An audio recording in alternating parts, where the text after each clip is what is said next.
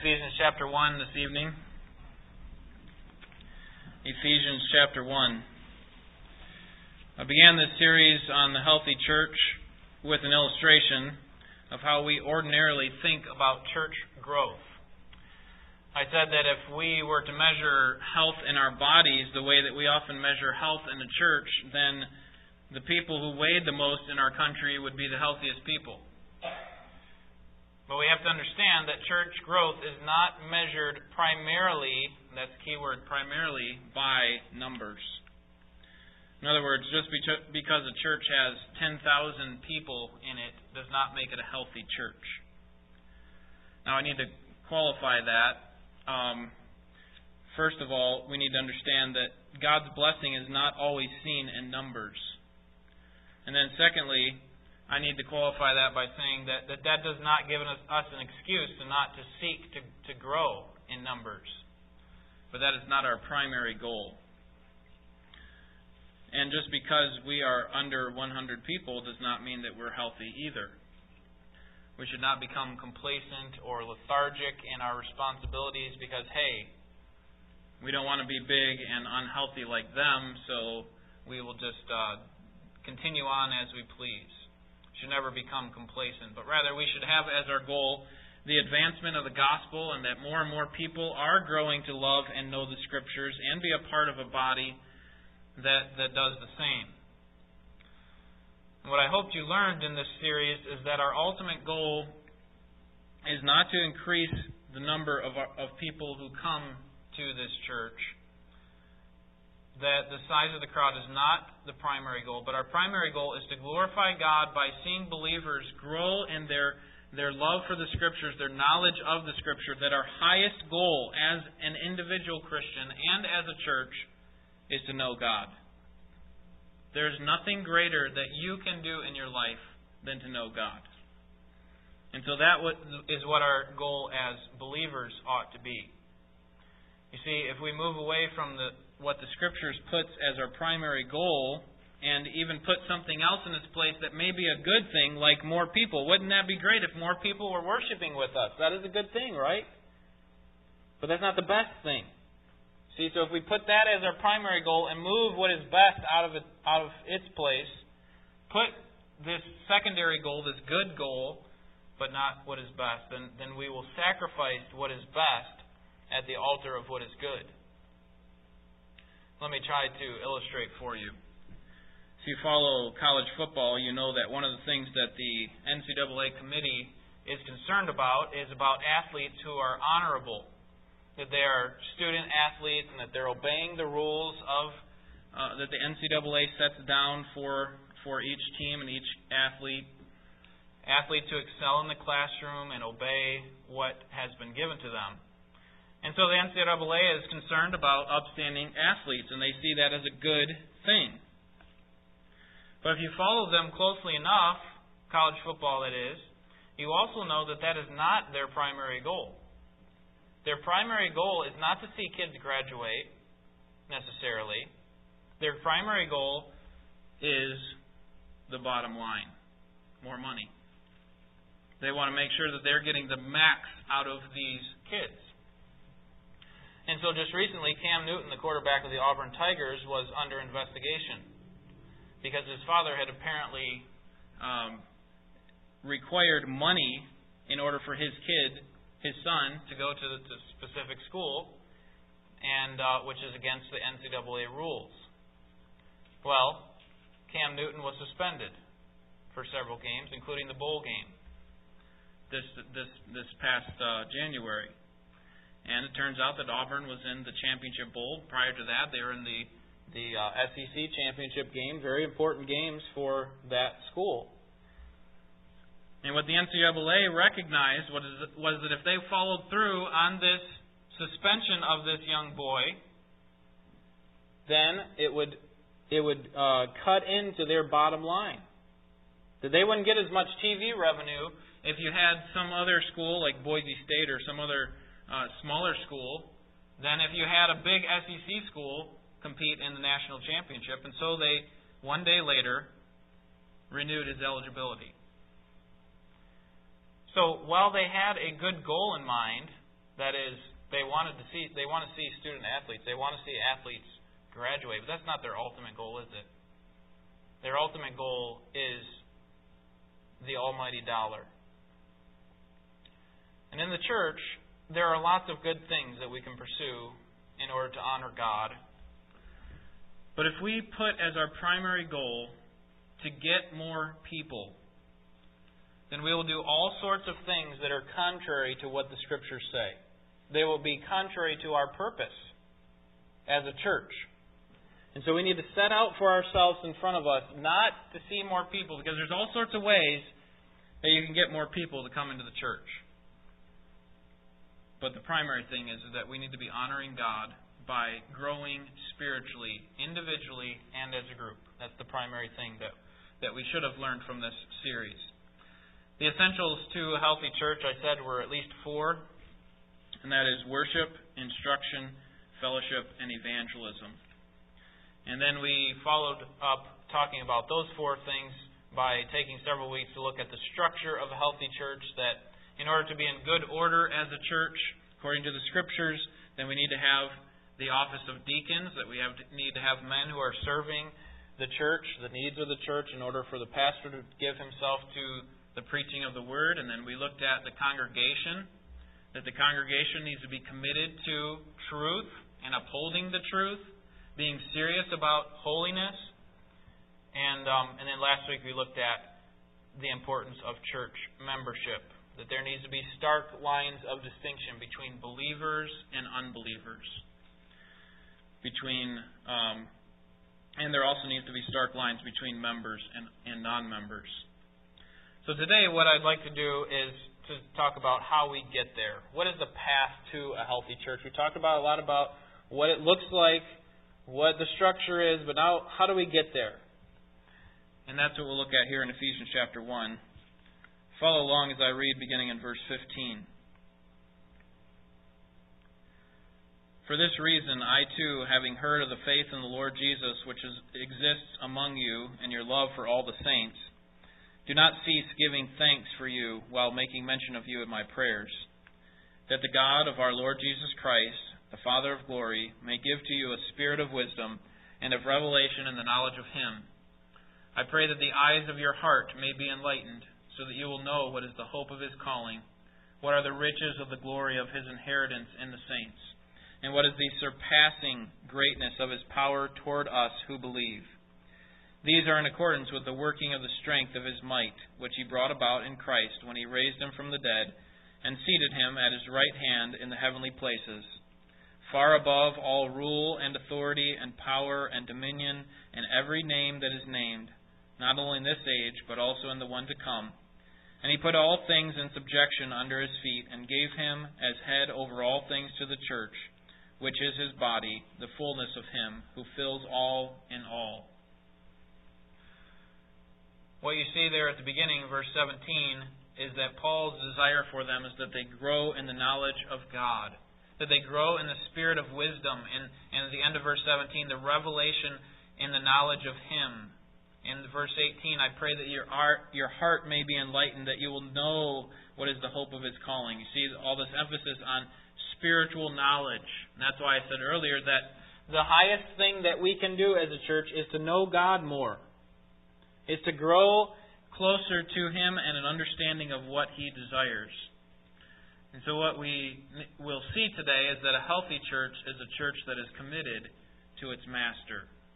A healthy church is committed to its master. And so if we want to head towards that pathway, if we want to be on that pathway towards a healthy church, then we need to be committed to our master. And our master, certainly at the end you see there, verse 22, He put all things in subjection under His feet and gave Him as head over all things to the church, which is His body. This is where we get the language that we often refer to, the example or the analogy of the church being the body of Christ. That Paul recognized that Christ so associated Himself with the church that it was like a head being connected to a body. And And so this is what we see. We see all sorts of other imagery of Jesus being our master, the shepherd of the sheep, or the master builder, the cornerstone of the building, and so on. And so a healthy church is one that is conformed to what the master wants. It is committed to honoring Christ. I mean, what kind of employee would we be if we didn't care about what our boss wanted? Instead, we wanted to advance our own name. Maybe we worked at the Pepsi factory and we say, you know what, I don't really care what the final product turns out to be. All that I care is that there's a little bit more variety. You know, people like variety in their pop, so I'll just put a little bit different ingredients in this case of bottles and see what happens. You see, that type of employee is not a very good one because he doesn't have his master's best interests in mind. And so my point is that the church must be run Christ's way. We may have all sorts of ideas of what would bring in more people, what would make a more vibrant group, what would really stir up the passion, but we got to do it Christ's way. So we go to the Scriptures and we find out, okay, which way does God say that our passion is stirred up? Which way does God say that the churches are built? How does Christ want His church to be built? So we do it according to the Master. And then secondly, a healthy church is committed to operating according to His purpose. Healthy church is committed to operating according to His purpose. And this is what I drew out at the beginning, the idea that we need to have a singular goal, a purpose of discipleship and growth in godliness. Suppose you are the owner of a grocery store and you hired a manager who had several years of experience in grocery business, and as the owner you explained to him, this newly hired manager, that your primary purpose was to make sure that the customer is satisfied. There's two ways that you wanted to do that. Okay, you make sure that the pricing is clear on all the products, and secondly, make sure that the time that they spend in the grocery store is a good one, that they have good service throughout their experience. But this manager that you hired, in an effort to be shrewd, decided that his primary goal was not to make sure that the customer was satisfied. Instead, he wanted to increase the bottom line. And so he decided to make labels on the shelves, and for all the products, he put in fine print the actual price, and it made it look like the product was a lower price. So they take it to the counter, and they get rung up at a higher price. And most people, since they don't even look at their receipts or even watch the register as it goes, they would be able to pocket a lot of money.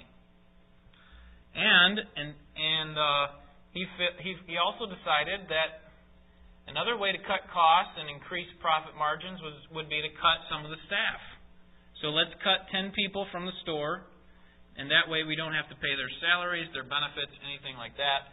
And now we have a bigger profit margin. Well, what happens over time, as you can guess, is that the customer base begins to dwindle because they feel like they're being cheated. They never know what the actual price is. They don't have good customer service. And how do you respond as the owner? In what way would you talk to this man who came in here and did things his own way? See, as believers in Jesus Christ, as part of His body, His church, it is vitally important that we know what God's purpose is in the church and that we follow it. That we make God's purpose in the church our purpose. And we'll talk about what that purpose is here in a little while. Turn to Deuteronomy chapter 17, because now I want to answer the question. Okay, at first I said that a healthy church does it Christ's way and they're committed to His purpose. Now I want to answer the question, how do we get there? Deuteronomy chapter 17.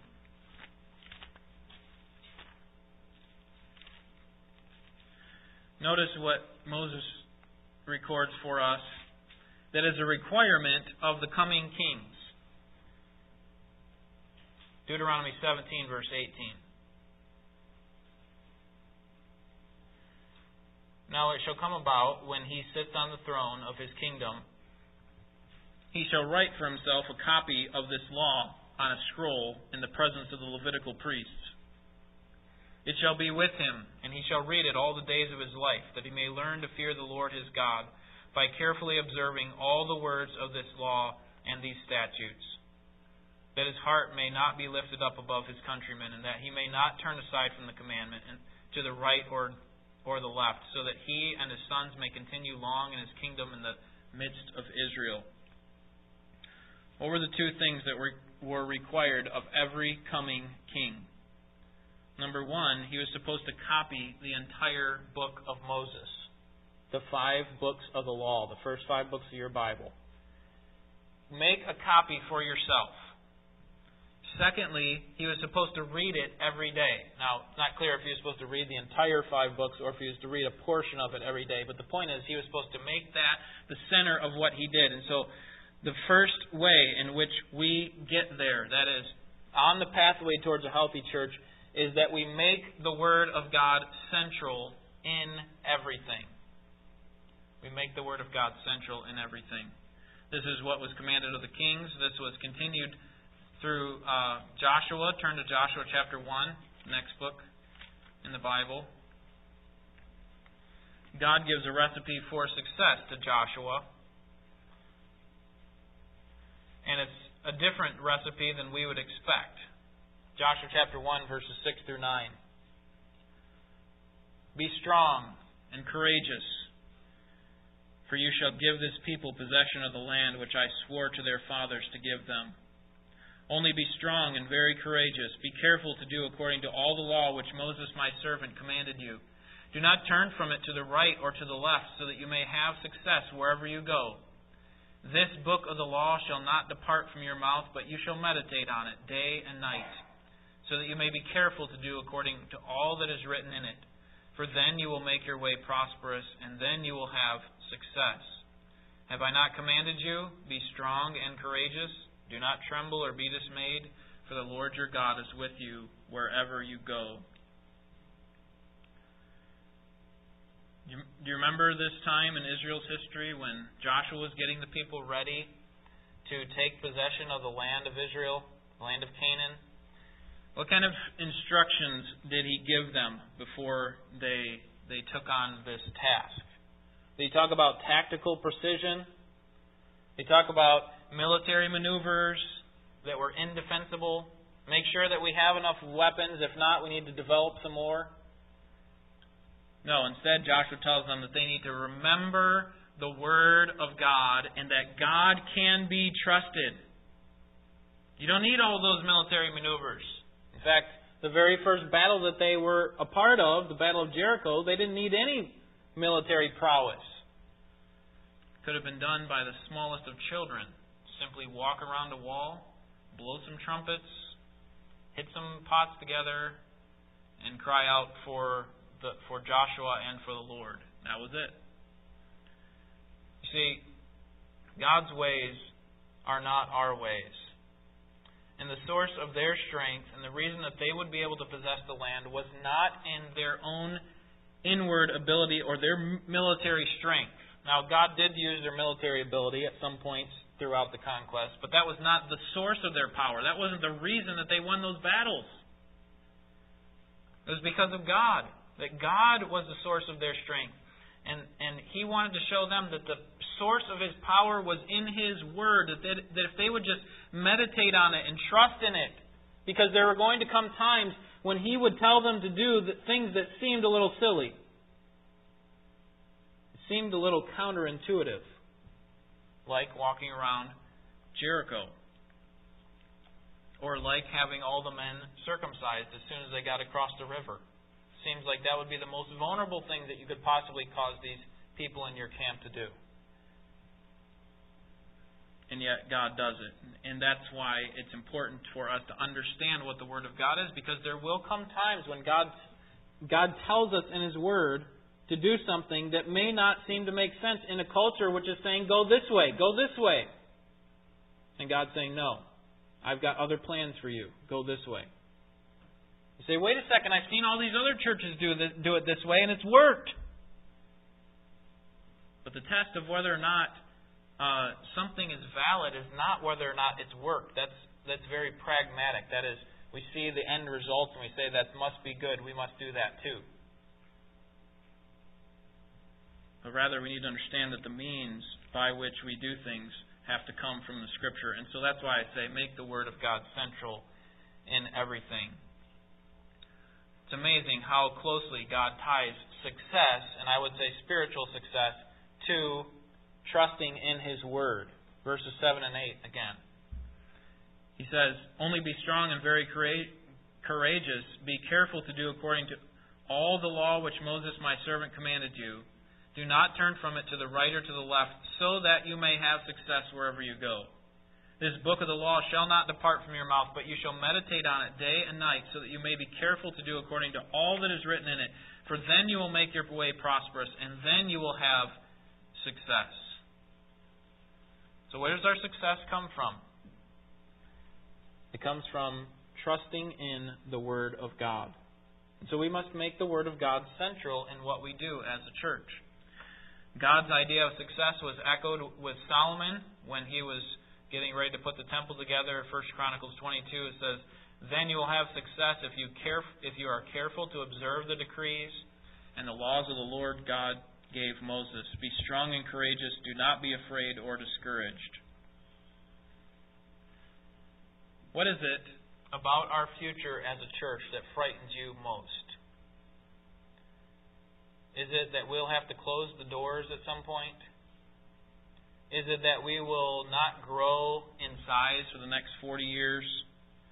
Is it that we won't have enough money in our budget to do what we want to do? Those things are valid concerns, but ultimately what we should be concerned about is that primary goal. The primary goal is to make sure that God's Word is honored, that people are growing in discipleship.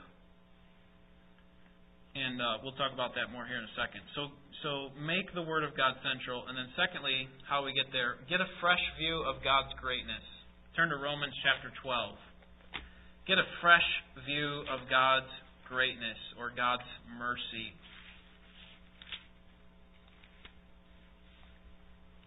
Is the mercy of God old news to you? Did it once ring in your heart with great melody? And it really touched you, and now it doesn't? Get a fresh view of God's greatness. Here's where it comes from. Romans chapter 12, verse 1. "Therefore I urge you, brethren, by the mercies of God, to present your bodies a living and holy sacrifice, acceptable to God, which is your spiritual service of worship. And do not be conformed to this world, but be transformed by the renewing of your mind, so that you may prove what the will of God is, that which is good and acceptable and perfect." Okay, so we could go backwards in this passage and say, how are we proven acceptable with regard to the will of God, with regard to what God desires for us? How do we do that? Well, verse 2 at the beginning says, "Do not be conformed to the world, and be transformed by the renewing of your mind." Well, why would we do that? Well, it's because at the end of verse 1, it says that we would offer our bodies as a living sacrifice. Paul, why in the world would we give our bodies as a living sacrifice? That does not sound very comfortable. Sacrifices die. They're never in a situation where they're comfortable. Why would we want to give our bodies as a living sacrifice? The beginning of the verse tells us why. "Therefore I urge you, brethren, by the mercies of God." In other words, because of what God has done for us, when we recognize what God has done for us, when we recognize God's greatness and His mercy that's been poured upon us, then we will be willing to do the second part of that verse. Offer our bodies as living sacrifice. Well, where does God's mercy show up in our lives, we could ask. And Paul would say, chapters 1 through 11. Chapter 1, you were hostile towards God. You were His enemy. You were estranged from God. You were deserving of His wrath. And then it moves into chapter 3, we know that all have sinned and come short of the glory of God. chapter 5 says that we can have peace with God through our Lord Jesus Christ. Chapter 8, that there is therefore now no condemnation for those who are in Christ Jesus. See, we have new life in Christ, and when we recognize where we were and where we are now as a result of what Christ did, that there, chapters 1 through 11, that's the mercies of God. Has that happened to you? Have you seen the mercies of God? Do you continually see it? Do you recognize that apart from Jesus Christ, that you are nothing, and that you are damned to an eternal hell apart from Him? If you don't regularly think about that and think about where you are now in light of God's mercy, then it will be hard for you to be willing to give your body as a living sacrifice. To be willing to give it up and to serve others, even at the greatest cost. So get a fresh view of God's greatness. Make the Word of God central. Get a fresh view of God's greatness. And then thirdly, get a fresh view of God's purpose.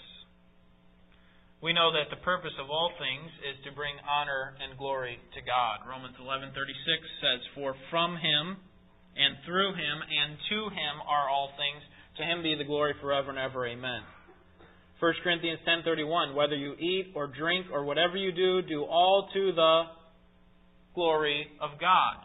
We do it to honor God. Revelation 4:11, "Worthy are you, our Lord and our God, for you have created all things, and by your will they were created and do exist."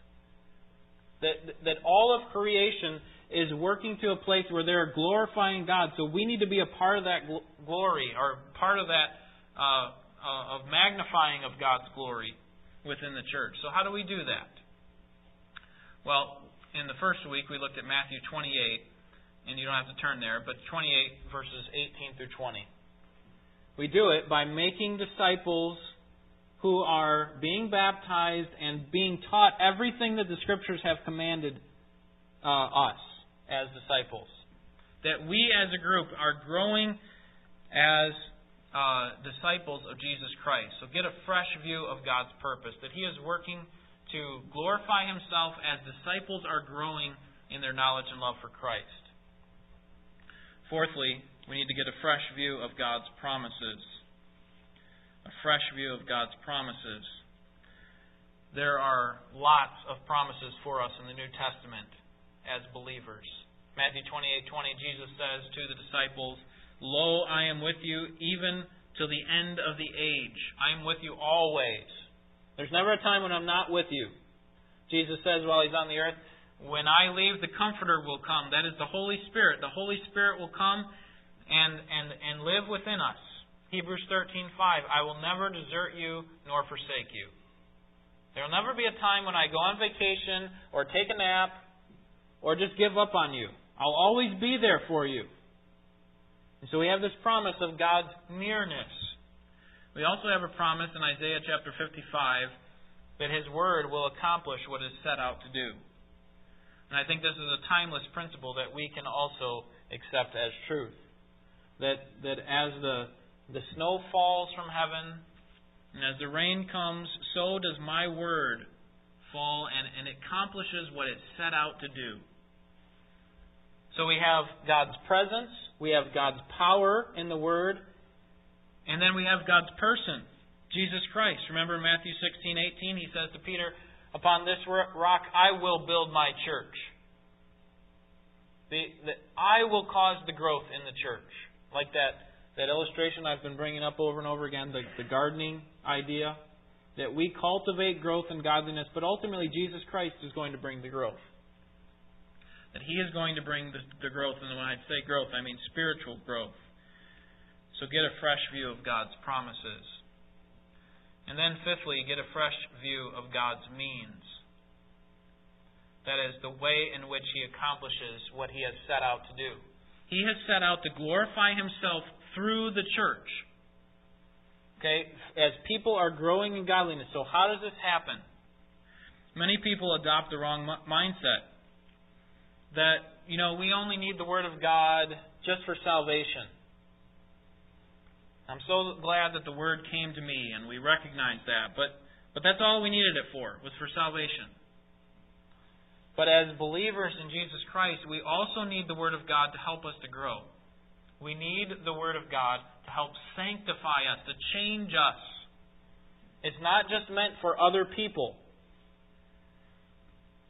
And so that means that regular, patterned spiritual growth comes through the normal course of having the Word of God exposed to us.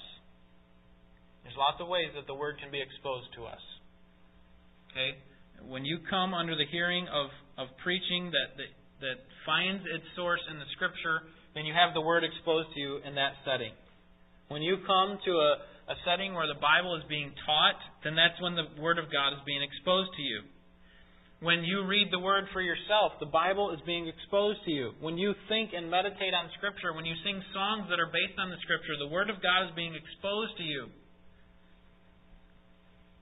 So I would suggest to you that you need to step into the light of God's Word. Don't be afraid of the light. Allow it to shine on you and point out all the imperfections. Come to the church where the Bible is often exposed.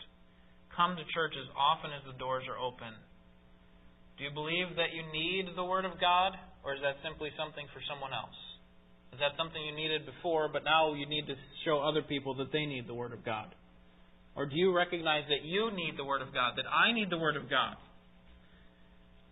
See, we constantly need it in order for us to be changed into the image of Christ.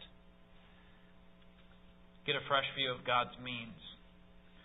And then finally, we need to get a fresh view. We need to trust God to bring the growth. We need to trust God to bring the growth. We cultivate the garden, but God's the one who causes the increase. And in the end, we can't say, look at how much water I put on. I put the perfect amount on. Look how much sunlight I allowed to come onto the plant. Look at how I tilled the ground and make sure that there were no weeds. That was all me.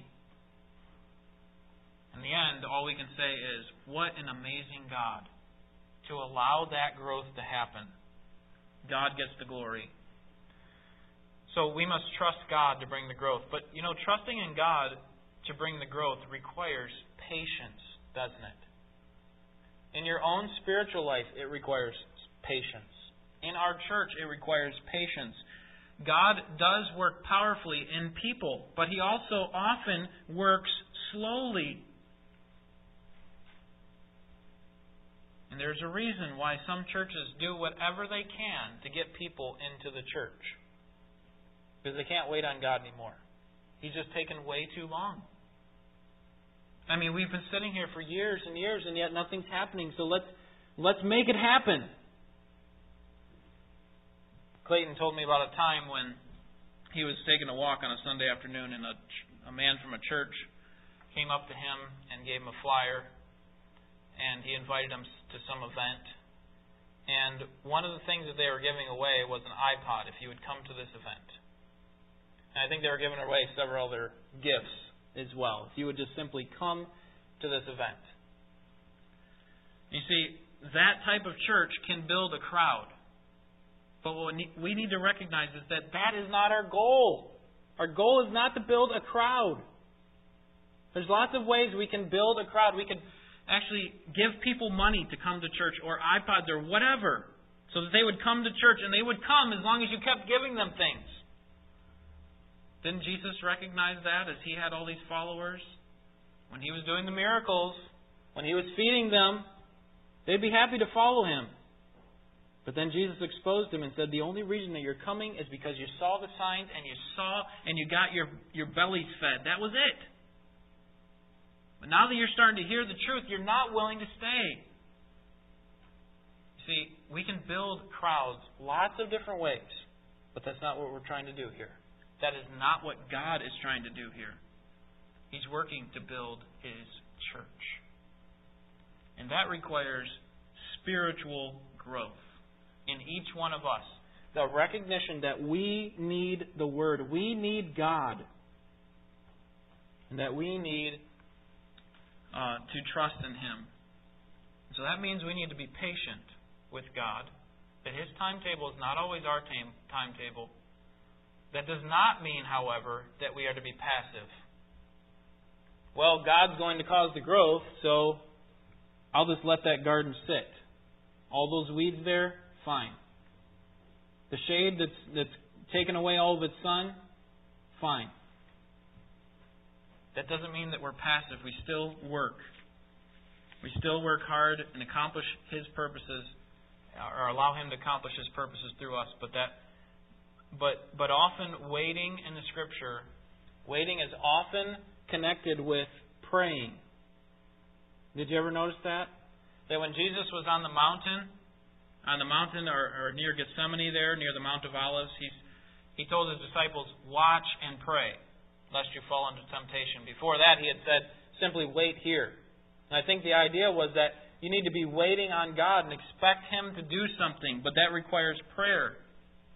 When Jesus had ascended into heaven after the 40 days, the believers there in Jerusalem were supposed to wait on the Spirit who was to fall on them. And what do we find them doing during those 10 days? They're meeting together in the upper room praying. And so waiting and praying are often joined together in Scripture. And that requires a deep dependence upon God. It doesn't mean a passiveness where we just sit back and say, okay, God, where are you? It's all your fault that this is happening. No, we call on Him and say, God, don't you desire for your name to be known in our midst? Then do it. Okay, we do it. We ask for Him to do it in a reverent way, that God, that you would cause the growth so that your name would be honored. So we trust in God to cause the growth, and that requires patience, and patience requires fervent prayer. Spiritual success in this church will never be measured by God by the number of people that come on a given Sunday. That is not how God is going to determine whether our church was faithful to Him or not. He will never measure our success based on the number of programs we have or the size of our missions budget. It's interesting that in the New Testament, you don't see a whole lot of emphasis on church growth. Okay, you have a couple spots in Acts, but the primary emphasis in the New Testament is on gospel growth. And that is not that simply people are accepting the gospel. Yes, unbelievers should be coming to Christ through the gospel. But it's also the gospel taking hold of believers.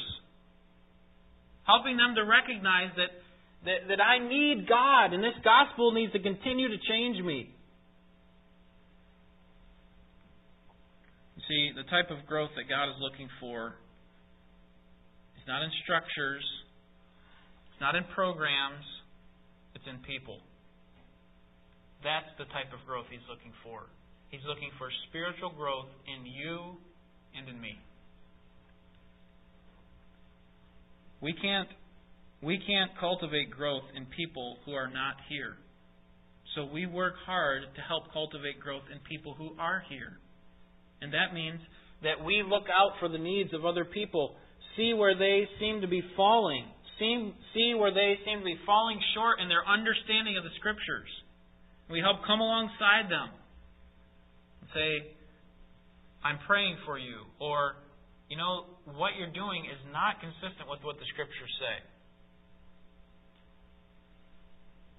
And when we make this as our goal, that is spiritual growth, discipleship, then what will happen is the passion will begin to spread. We will have great delight in what we do.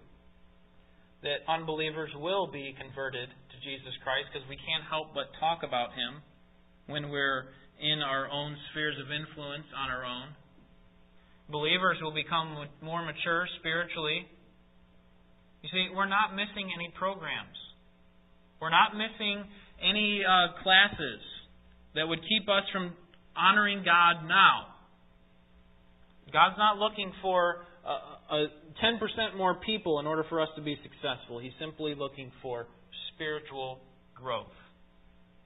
Now, that doesn't mean that we neglect ministry opportunities that we have set up. That doesn't mean we neglect to reach out to other people and it's just us four, no more. It means we focus our attention on the Word of God, get a fresh view of His greatness, His purpose, His means, trust in Him for the growth, be patient with Him, fervently pray for Him to change our hearts and to continually do so, to help us to find our foundation and our strength, the source of our strength in the Word of God. When we focus on the Word, our compassion for the lost will grow. When we focus on the Word, we will desire more deeply to bear one another's burdens. We will stop looking at all of our own problems primarily, and we'll start looking at other people's. And we'll see how we can come along and help them in this journey, in this trial that they're going through. And you see, when we are showing love to other believers, that is one of the ways that we display that we actually love God. And it's one of the ways that we display to unbelievers that God is great, that God's glory is real, and it's the best thing going. When they see other believers loving other believers, when they see believers loving other believers, they are amazed at it and they glorify God in heaven. Why? Because that's not natural. To show genuine love to people who you otherwise would not have any relationship with. That's what happens in a church that is honoring to God. And that is what we need to be continually pursuing. There will never come a time when we say, okay, we've arrived. We're healthy.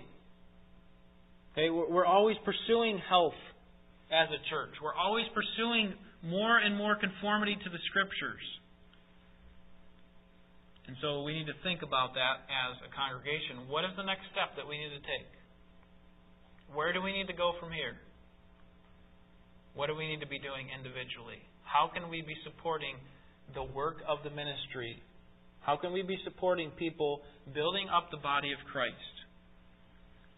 And I think if we make God's goal for the church, Christ's goal for the church, our goal for the church, then we will see God honored in the way that He wants to be honored.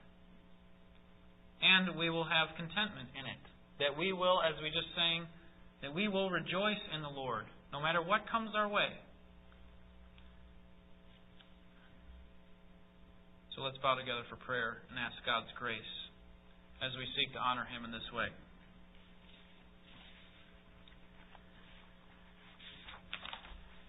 Father, I thank You for the commitment of these people here, many of whom who have been here for years and who have contributed faithfully to the work of the ministry, and who have maintained sound doctrine in order for us to be in the place in which we are.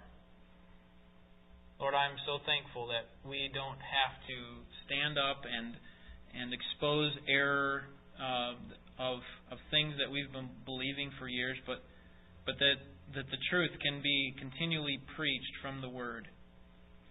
And I pray that You would uphold me and these people here in the congregation, that each of us would be concerned about sound doctrine, that we would be concerned about being the pillar and support of the truth,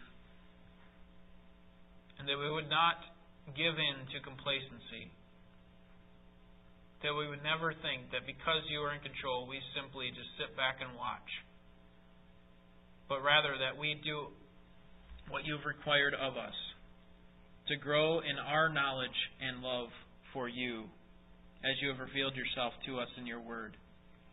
And that we would become more and more faithful to what You've called us to do within this church, to show our love for each other, to be eliminating sin in our own lives, to be eliminating sin within our midst. And that we would be so desirous to see Christ honored, that we would be willing to give up all the things of this world, the free time that we have, be willing to offer our bodies as living sacrifices, which is just a reasonable thing that we can do, as Paul says there. Why? Because You have been so merciful to us by sending Jesus Christ, our Savior, to allow us to be freed from the bondage of sin and to be freed from the condemnation that we deserved. And now, because of Jesus Christ, we can have peace with You through Him. Give us the grace to think about these things in light of what your Word says and be able to apply them to our lives and to specific situations that we come across throughout the week and each service that we attend.